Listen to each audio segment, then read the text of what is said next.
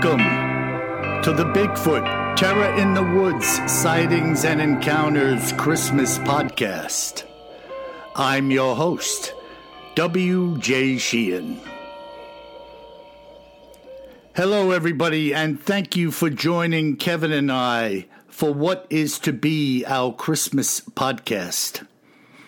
This is a wonderful time of year, in particular for the children in our lives, as well as being a time for we as adults to look deep within our souls, recognizing the changes that need to be made in our lives in order to be better human beings. It is a time filled with joy and wonderment, which is exactly what Kevin will be digging into in our Cryptids in the News and Other Oddities segment shortly. I am W.J. Sheehan, author of the Bigfoot, Terror in the Woods series of books.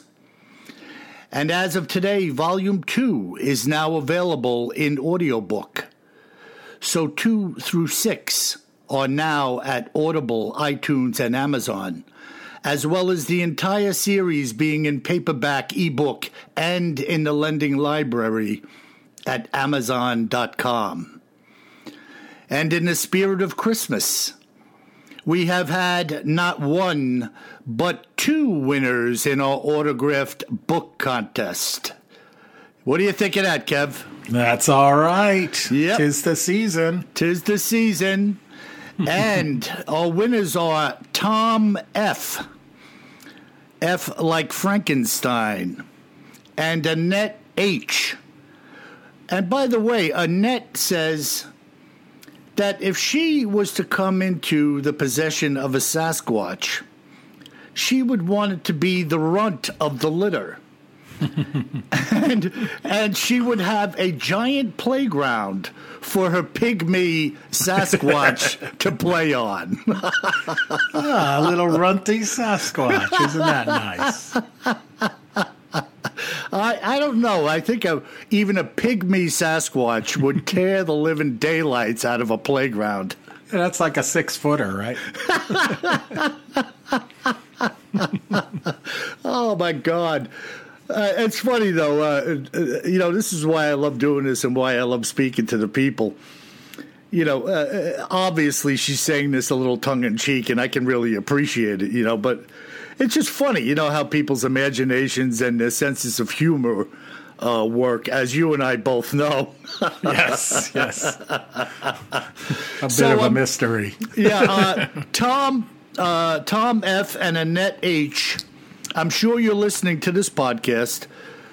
If you would contact me on the same webpage, BigfootTerrorInTheWoods.com, the same way you left the email, and just leave me your names and addresses, and I will get these autographed books out to you. So, well done. Very good. Yeah, what do you got today? Congratulations. What do you got cooking?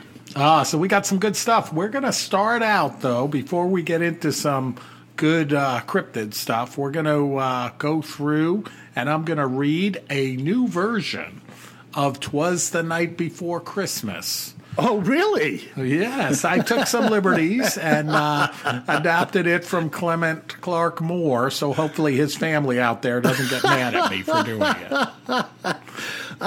This is the new and unabridged version, I assume. That is correct. All right. Well, have at it, brother. All right. So here we go. 'Twas the night before Christmas, when all through the house not a creature was stirring, not even a mouse. The camera was loaded and set up with care, in hopes that a large Bigfoot soon would be there. The hikers were nestled, all snug in their tents, while visions of Sasquatch danced in their heads.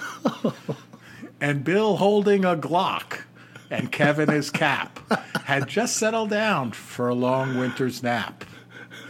When out in the camp there arose such a clatter, I sprang from the cot to see what was the matter. Away to the tent flap I flew like a flash, tore open the zippers and threw up the sash. The moon on the breast of the new fallen snow gave the luster of midday to objects aglow. When what to my wondering eyes should appear but a giant sleigh and 8 freaky creatures with a large hairy driver, so smelly yet stealth. I knew in a moment it must be Saint Squatch. More rapid than eagles his coursers they came, and he whistled and shouted and called them by name.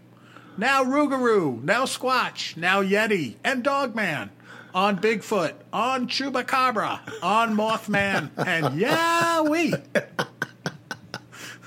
To the top of the porch, to the top of the wall, now dash away, dash away, dash away all. As dry leaves that before the wild hurricane fly, when they meet with an obstacle mount to the sky.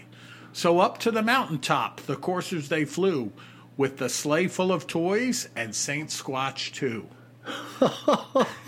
And then in a twinkling I heard up top the trampling and crunching of each huge pop. As I drew in my hand and was turning around, into the cabin Saint Squatch came with a bound. He was covered all in hair from his head to his foot, and his odor was strong and would stun many a foot. A bundle of toys he had flung on his back, and he looked like a peddler just opening his pack. His eyes, how they twinkled, all scary and red. His cheeks were like coal, and his nose like the dead. His huge, ugly mouth was drawn up like a bow, and the beard of his chin was as white as the snow. The stump of a stick he held tight in his teeth, and the stench, it encircled his head like a wreath. He had broad shoulders and was 9 feet tall. The cabin shook like jelly when he rolled into it like a bowling ball. He was broad and lean, a right angry old beast, and I froze when I saw him in spite of myself. A wink of his eye and a twist of his head soon gave me to know I had nothing to dread. He spoke not a word, but went straight to work, and filled all the stockings, then turned with a jerk. And laying his finger on the side of his nose, he gave a nod, and out of the cabin he rose. He sprang to his sleigh, to his team gave a whistle, and away they all flew like a high-powered cruise missile. But I heard him exclaim, ere he drove out of sight, "Happy Christmas to all, and to all a good night." But, of course, it didn't sound like that. It sounded like Chinese or maybe Russian gibberish. Oh, my goodness. Well, Merry yeah, that Christmas, puts a new new flip on Christmas and gift giving, I guess. Oh, my goodness. Well done, brother. Well done. Yes. Gotta have a little fun with one of my favorite poems. Yeah, well, I hope maybe one of our school teachers or our scout leaders will be playing that for their kids. If you see a Sasquatch in your house on Christmas Eve, give him plenty of room to operate. Exactly. Don't corner the beast. Yeah, don't corner him. Oh, my goodness. Oh, that's awesome, man. Oh, my brother. Good stuff. Now, moving on.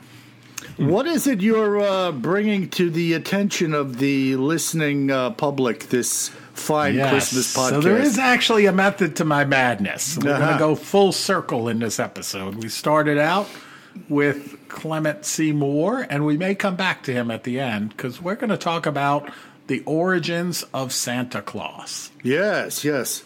Yeah, so there is a little disclaimer here, too, for all those listeners out there. In case you have some little ones with you, we're going to talk about the origins of Santa Claus. I'm actually a big believer in Santa Claus, like I know all of you are out there. But we are going to talk about some of the legends of Santa Claus and where the history came from and things like that. So just keep that in mind. Okay. All right. And some of this may not be suitable for young ears.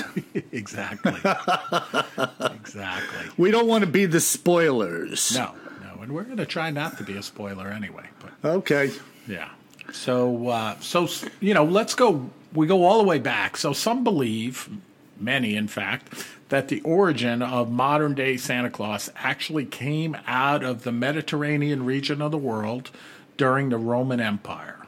So I don't know if you knew that, Bill. I have a feeling you did know that. Yes, I'm a master of mayhem. And the origin goes back to a Catholic saint called Nicholas, or Saint Nicholas these days. Yes. And, if you've ever been over in Europe during December, this will not be news to you, as many Europeans celebrate St. Nicholas Day on December 6th. Mm-hmm. And I've actually run into that when I was over there. And, like everybody's out buying chocolate. I happened to be in the Netherlands last time around December 6th, a couple of years ago. Mm-hmm. And everybody's in line in the mall buying these special chocolates and that. And it turned out it's all related to St. Nicholas Day on December 6th. And I don't know if you remember, Bill, did you... because we have an age gap between us, but I remember for a while when I was a kid, we used to celebrate St. Nicholas Day. Wow, I have to tell you, I don't really recall it. Because we used to get these gold coins, not real gold coins, but gold chocolate coins, like under our pillow. Wow. I guess so. It's been a while since anybody slipped anything under my pillow. Usually it was me slipping my tooth under there for the tooth fairy. Exactly. But it was always, so it was around the beginning of December. Turns out it was December 6th. I didn't remember the day. But I remember that it was leading up until Christmas. We would get these chocolate coins.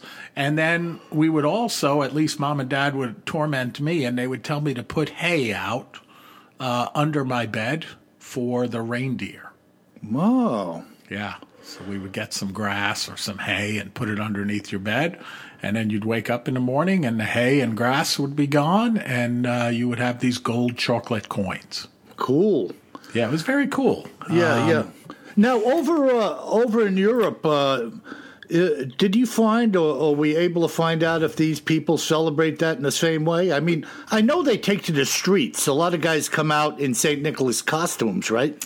Yeah, we're going to go there in a minute. So, okay. So we're going to go back to who is this man called St. Nicholas, right? So he was Greek-born in the late 3rd century, so around 280 A.D., and he was a bishop in a small town of what is now modern Turkey. And from what I read, Nicholas wasn't really jolly or chubby, like we think of Santa Claus today. And he had a reputation as a defiant, kind of fiery defender of church teachings and policies. Huh. Yeah, and this reputation was developed during the Great Persecution that occurred in 303 AD. And during this time, the crazy government, the persecutors, were burning Bibles and threatening priests and forcing them to renounce Christianity or be put to death. Yeah, interesting. Really interesting. Yeah, one of these terrible times in history that, unfortunately repeats itself, Yeah, and Nicholas was fiery and defiant, and he ended up spending many years in prison before Emperor Constantine ended Christian persecution in 313 A.D. Mm-hmm. So about 10 years later, Constantine came along and said, this is stupid, let's stop doing this. And they let Nicholas out of prison. Wow. And when he got out of prison, he went on to become associated with many miracles and acts of kindness and lived on beyond his death, which occurred on December 6th, sometime around 350 A.D. So I saw different sources of the date, between 340 and 350 A.D. Okay. Yeah. So basically, December 6th, St. Nicholas Day, is his death, the day of his death. Wow. So it was the memory of him that lived on after his demise. Exactly. Right. He didn't live on. Yeah. Okay. And he's often associated with being the protector saint of many different groups, but typically orphans, children, and even prisoners. I guess because he spent time in prison. as an innocent man in prison. Yeah. And in one of the more famous tales of Nicholas, 3 young women were saved from a life of slavery and prostitution when then Bishop Nicholas secretly delivered 3 bags of gold coins to their father, who happened to be extremely poor, and then their father could use this as a dowry to marry them off into better lives, avoiding slavery and prostitution. Wow. So I'm guessing that's probably where the tradition of the gold chocolate coins came from, although when I was a young lad, no one ever told me that they were saving me from slavery and prostitution.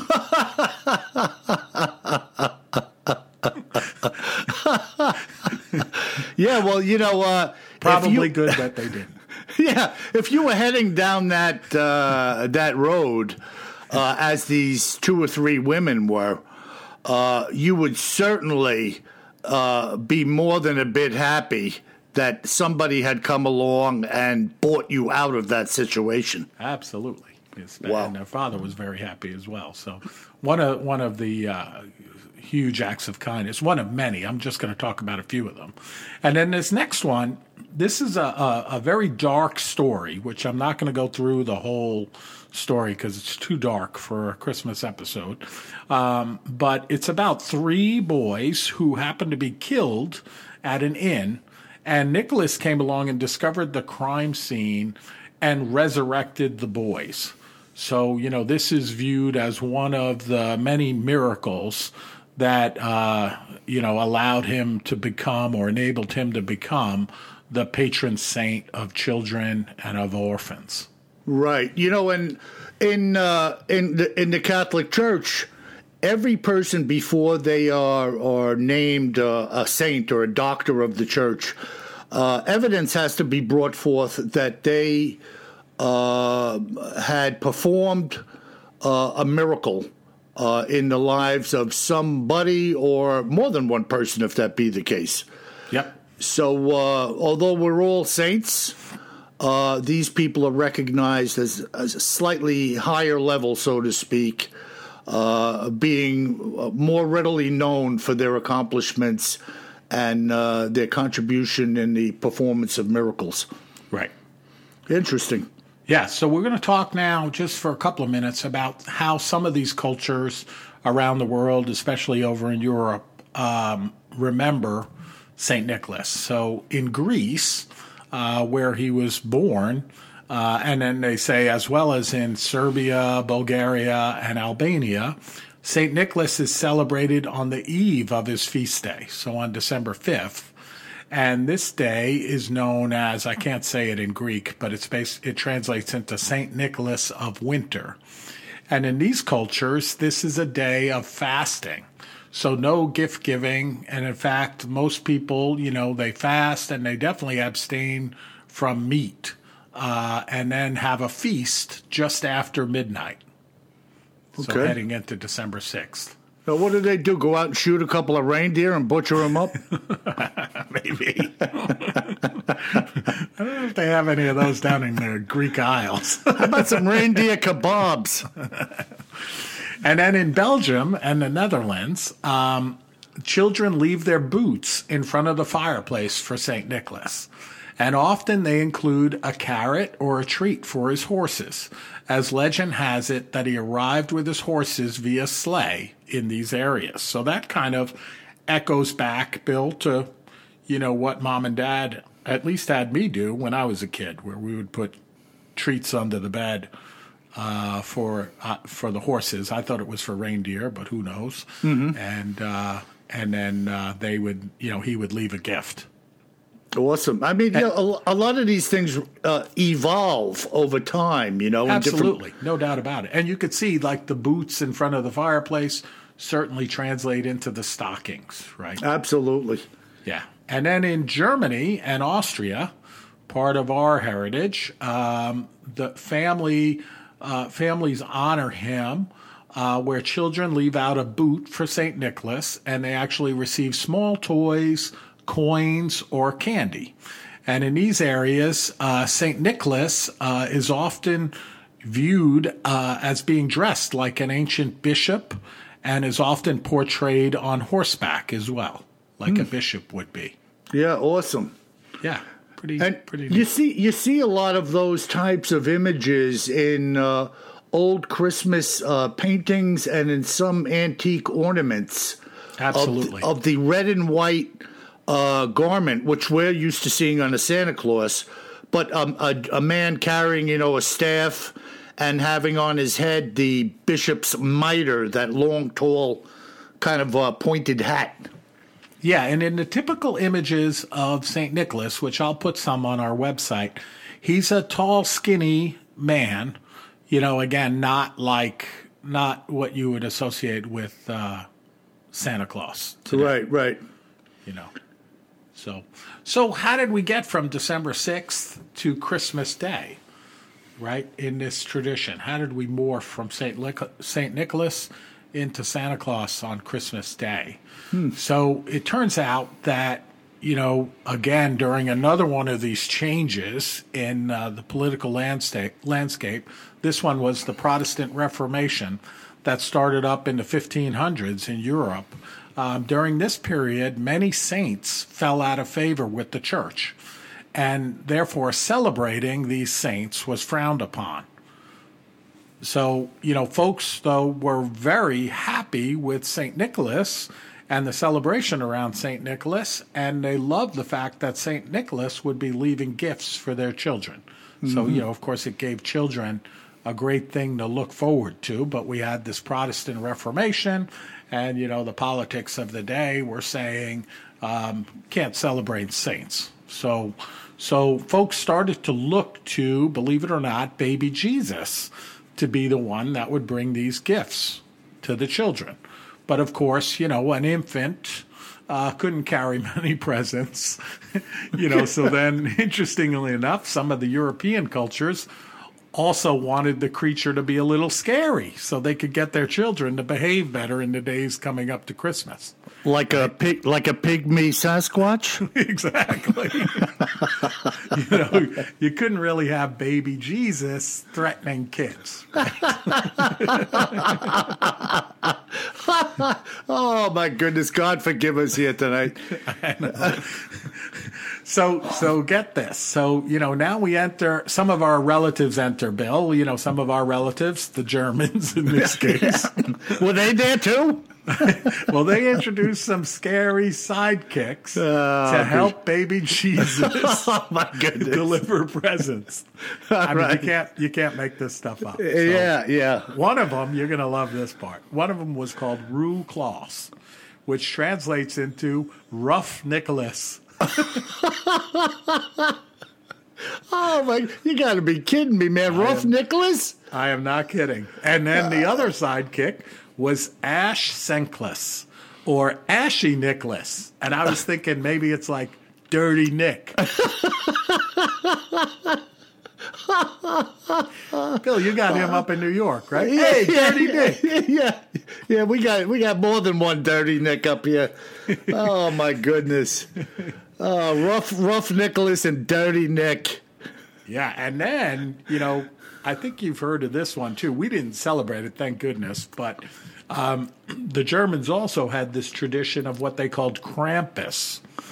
And Krampus was this horrific Christmas devil, just a mean, nasty creature.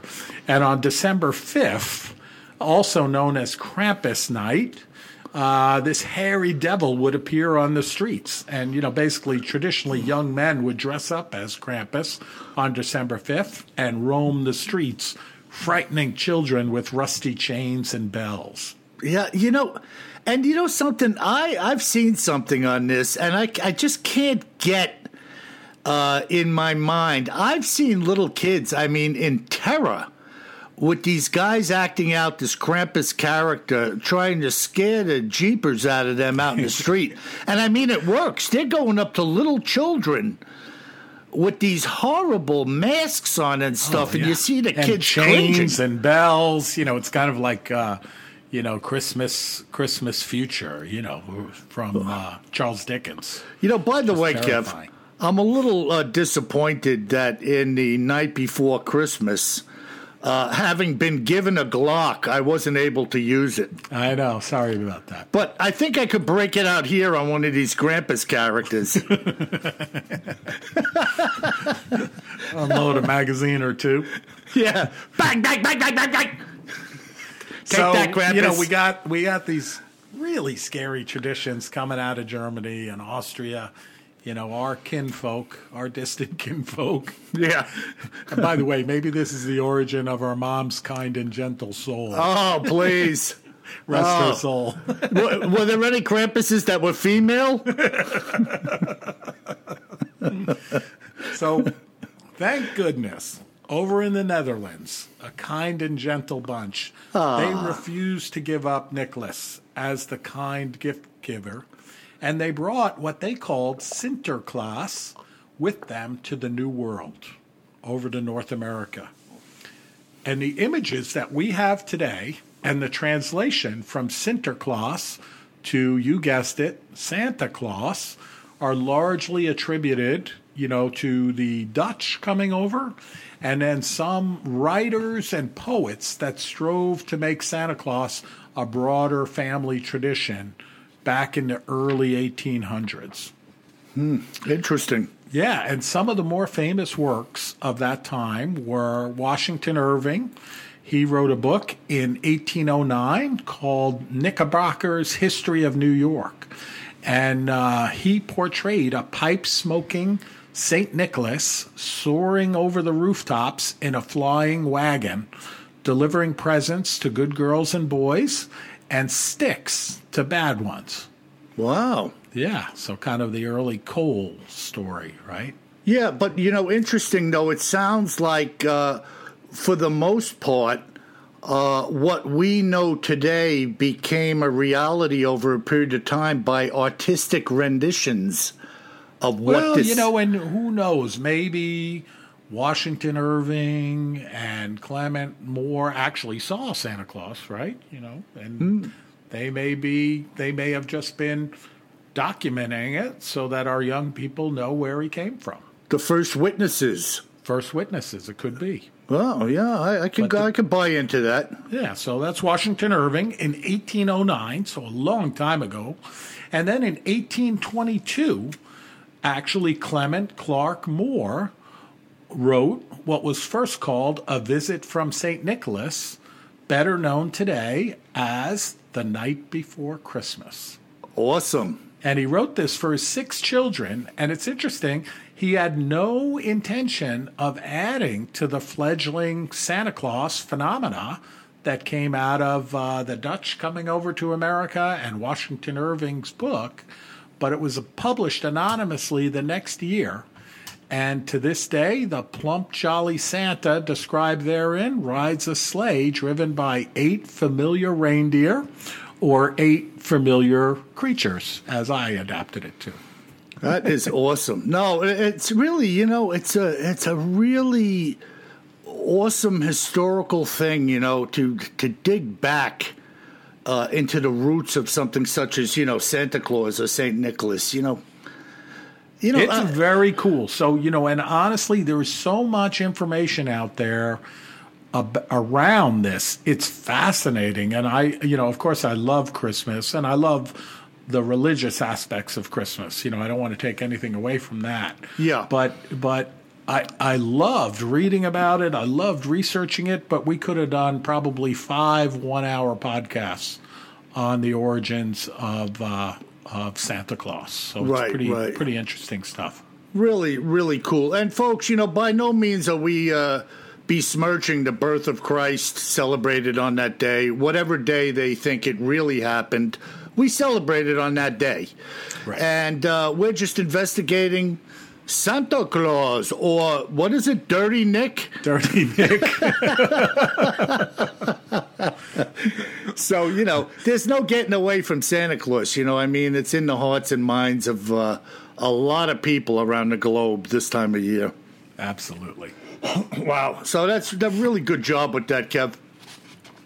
And I'm sure the listeners dug it as much as I did.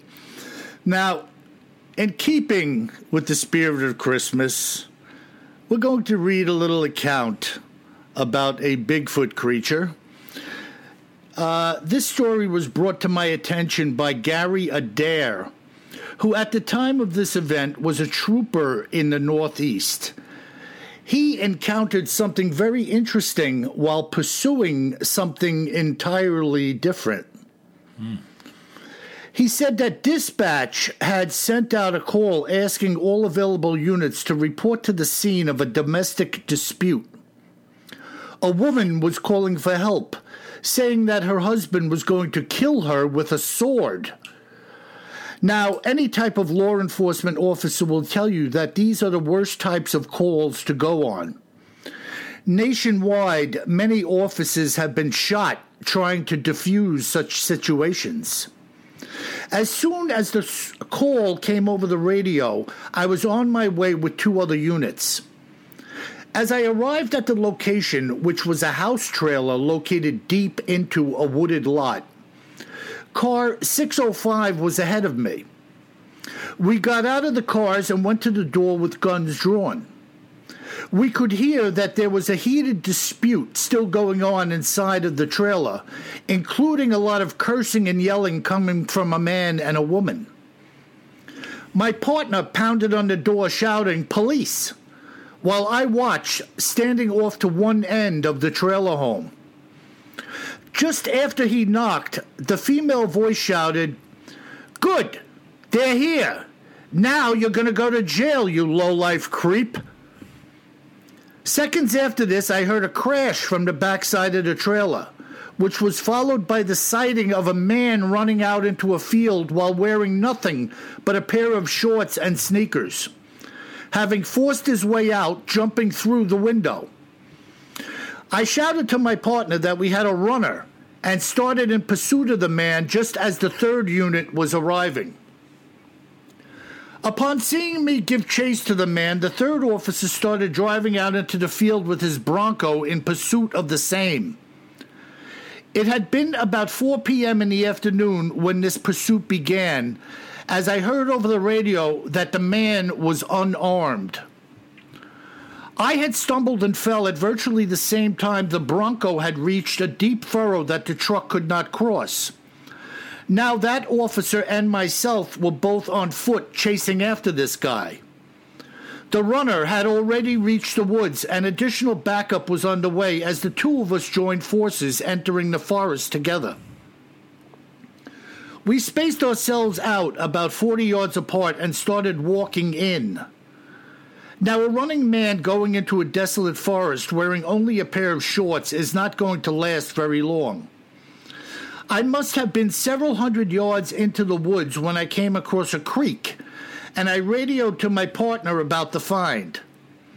There was a slight embankment comprised of some moist brown soil that appeared drier as you moved away from the water. After I told my partner about the creek, he moved forward, coming across it himself. This officer was now going to move easterly looking for tracks the man might have left while crossing the creek, and I was going to follow behind him. Both of us believed that he had gone more in my partner's direction.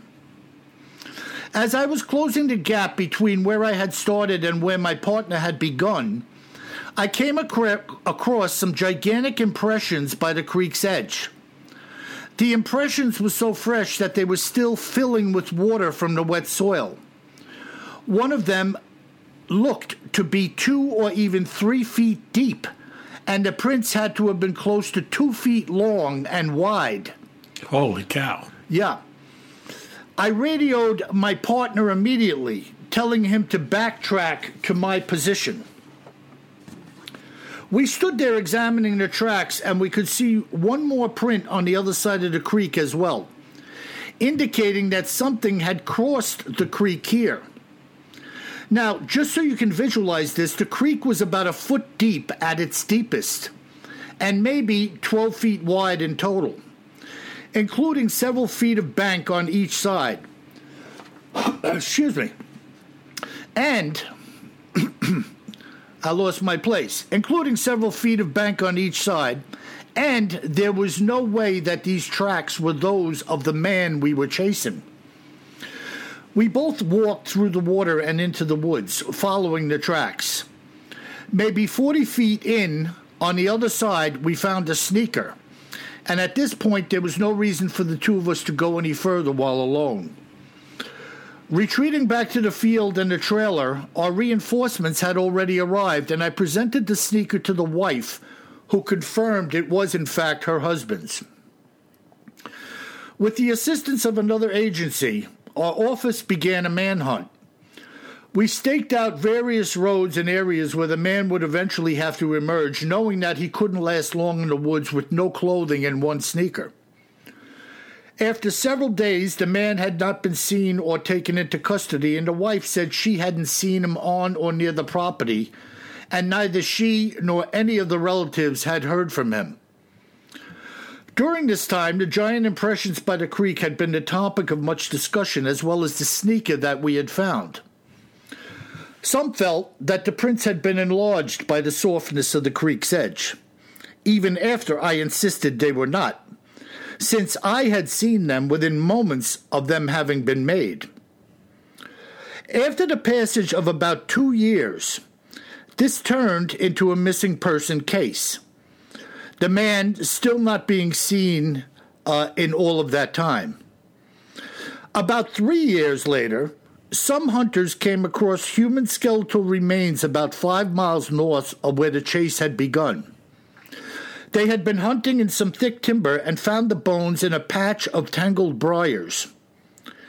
After the report, the remains were retrieved by our forensics people. After much examination, we believed that the bones belonged to a missing man. DNA was retrieved from the remaining spouse's child, and it turned up as a match. The skeleton was that of the runaway man from some 3 years earlier. But here is the real clincher of the story and why I called you in the first place, Bill. According to the coroner, the man's skull had been caved in past the mid-sagittal line. In other words, the head had been smashed in more than halfway by blunt force trauma. Now, just to give you an idea of this type of force, if I was to take a full swing at your head with a large baseball bat, I couldn't even come close to this type of impact on your skull. Not even with 2 or 3 repeated forceful blows could I create such damage. Also, numerous ribs had been broken via compound fractures. They were all clean fractures where the bones had been broken into 2 separate pieces. All of this must have occurred while the man was in the forest, running and alone. And then I commented like this, Kev. It seems to me that something else had delivered the justice that was due to this violent man. You live by the sword, and you die by the same. Wow, that's something else. I mean, honestly, I was wondering if his wife just got her hands on him. She must have been one tough Grampus. That's his unbelievable. Wife nicknamed Grampus. I mean, here again we have an evidential tale. Nobody really knows. But the finding of the footprints on the chase, it almost seems to me like something nailed him entering the forest. Yeah, saw him come running in and heard the racket. Maybe was watching as it heard the racket going on, from the edge of the forest, right? Well, there's no doubt about it. I mean, we can't ask any questions. You can only relay what the guy has said, Absolutely. Absolutely. And then they waited. Nobody came out, and they figured, well, we'll catch up with this guy eventually. He'll surface. Yeah, and then, very wild. Yeah, then the bones are found stuffed in some bushes, and it turns out that was the guy. But he was a train wreck when they found him. Yeah, the injuries that they talked about. Of course, I'm not a medical person, but you can just imagine the damage that was done. Well, it's incredible. I mean, think of what it would take to just break ribs in half. Ooh. Ribs are soft, obviously, when they're in the body. They have strength, but They're very pliable. It takes quite an impact to crack your rib.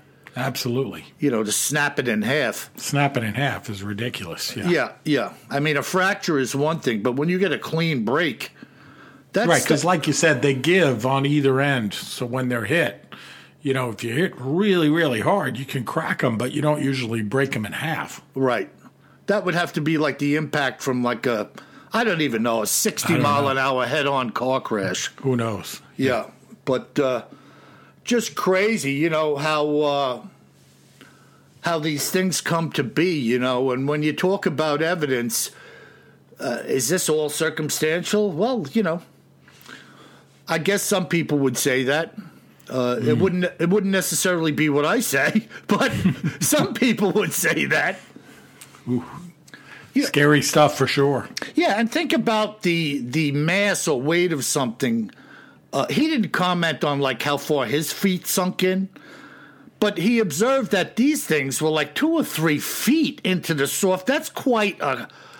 Well, not only is it deep, Bill, I don't think I could pull out of the mud if I was 2 or 3 feet into it, right? Oh, you couldn't lift your leg out of it. Yeah, that's another good point. Yeah. If it was not strong enough. If it was the guy, they were hot on his tail. He would have still been stuck in there. Yeah, if you were up to your knee, I don't know how you would be able to lift your leg out of there. That's an excellent point because they would have been all over that dude, lickety split, if he had been stuck there and was trying to get out. Right. Yeah, that's a good point. That is a really rock solid point. Well, excuse me. So, very interesting. And, of course, what have we brought into the barn as far as our listener mail goes today, Kevin? Yeah, we got some good stuff. And also that account, Bill, law enforcement involved in the account. Yet another account with law enforcement involved. Yeah, a cop reporting what cops found. Exactly. So, what do you say, Yep. All right. Well, we are going to some mail, and we're going to go to Allison in Minnesota. A nice cold place for Christmas. Yeah. And Allison says, great show and keep 'em coming.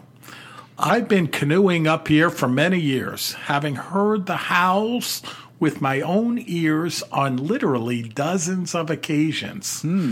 Just like the clip you put on your website. It's no wolf and it's no bear, and it is all I can say. Oh, wow. And that is all I can say. Wow. I agree, Allison. Wow. And she says, I wouldn't want to get close enough to identify it either. Love you guys, Allison. Wow. Yeah. Yeah, now that's a smart woman, I don't want to get close enough to hear it was enough. No, when you listen to that howl recording, it really is terrifying. It's unlike anything you've ever heard before. Yeah, I mean, I listened to it quite a bit, and if you were in the neighborhood of that thing, my God, your hair would be standing up. You are running for the hills. Yeah, you're not walking over there with a Bigfoot stick, hoping to greet him on the other side of the hill. Hey, I wonder what that was. Let's go check. That thing, in that recording, that thing sounded like a freaking locomotive. I mean, it's just like unlike anything you ever heard before, right? Yeah, monster. Like I said in the podcast, like I expected to hear something like a coyote, which is unlike anything I ever heard before I heard a coyote. Yeah. And I was like, no, nothing like that. Yeah, no, when I heard it, Kev, I just thought monster. Otherworldly monster. Just like a frightening, deep, growling roar, like a blast. Yep. And it always reminds me of that woman and her husband that were fly fishing when she said that it sounded like a sound weapon. Yep. I mean, exactly. I think that says it all, like a weapon, like it could actually hurt you. Yep. So I don't know anything on the planet, even the roar of a terrifying lion, that I would describe as a weapon. No. I agree with you 100%. Yeah, I think she All nailed it. right. Well, we're going to Oklahoma. And this is from Tex in Oklahoma. And he says, I really enjoy this podcast. It's a perfect mix. I won't ask him what it's a mix of.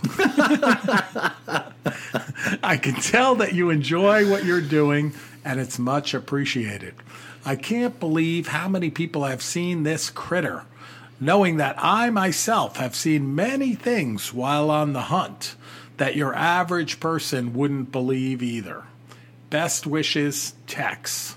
Merry Christmas, Tex. Yeah, Merry Christmas, Tex. Now, of course, I'm thinking the many things are something other than a Bigfoot. Yeah, I think it's other than a Bigfoot, but, just stuff you wouldn't believe if you weren't there, right? Yeah, and I said, I've had some weird things happen to me while I was fishing. Yeah. Just unusual events or things that happened that shocked you, or like, how could this happen, And nevertheless, they do, so I can appreciate what he's saying, whatever these strange things are that he's encountered, Right, exactly. Just like odd things. I mean, I remember once firing a shot at a bird when I was a kid. I don't shoot birds anymore. I fired a shot at a bird with a pellet rifle when I was a young man, and there were two birds, one sitting above the other on two different branches. I was aiming at the lower one, and both of them fell out of the tree. And when I got over there, I hit the one square in the breast, and the pellet went up through it and hit the one above it square in the breast, and both of them got killed. Holy cow. I mean, talk about, you can't make that up, Yeah, you wouldn't believe it if you weren't there. Yeah, right? I mean, it's just a bizarre thing, and yet it happened, so I can only imagine what this guy has seen that he mentions, strange things. Yep. All right, we're going out to Utah. And it says, and this is from Kelly. It says, hey, good morning, gentlemen. This is Kelly from Utah.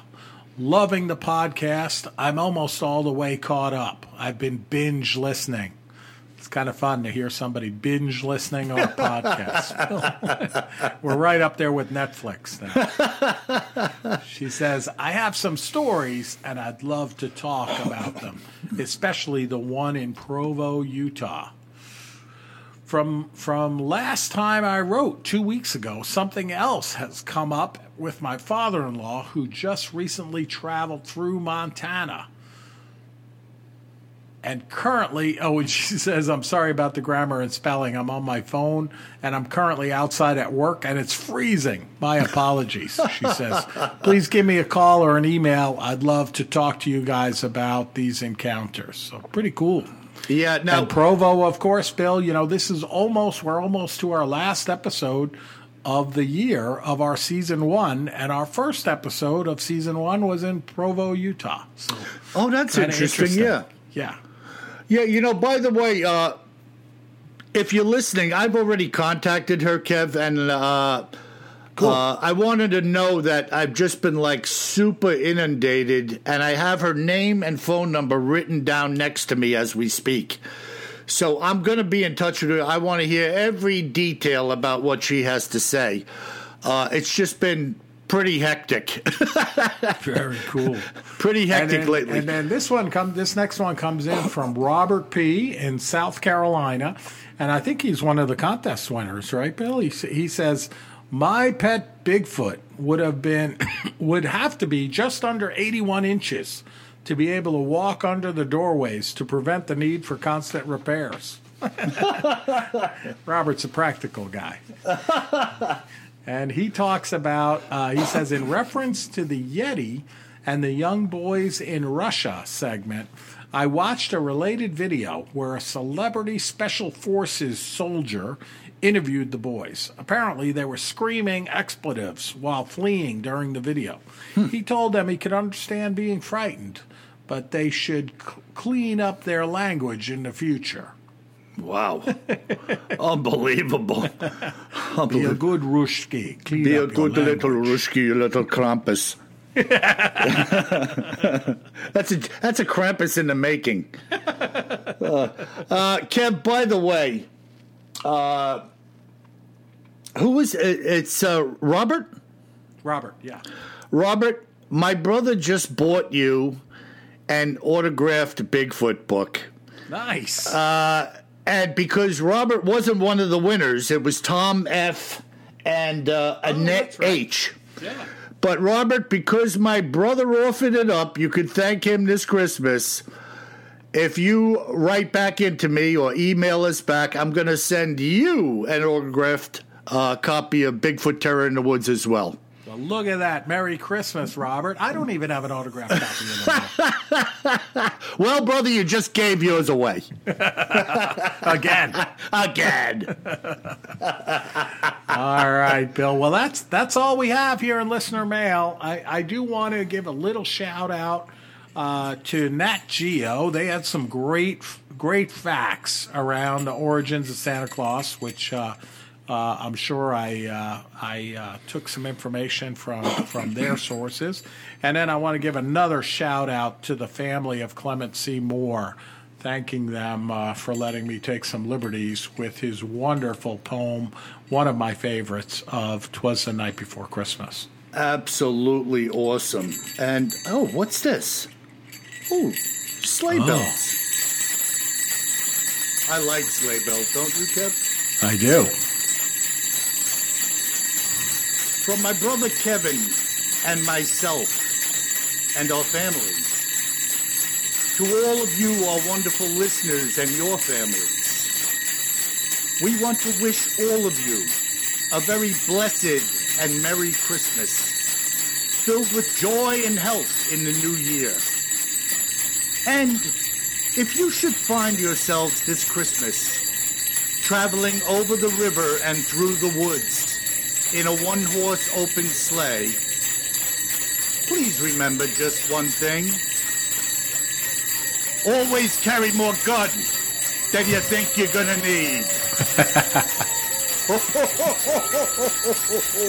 Merry Christmas! Merry Christmas!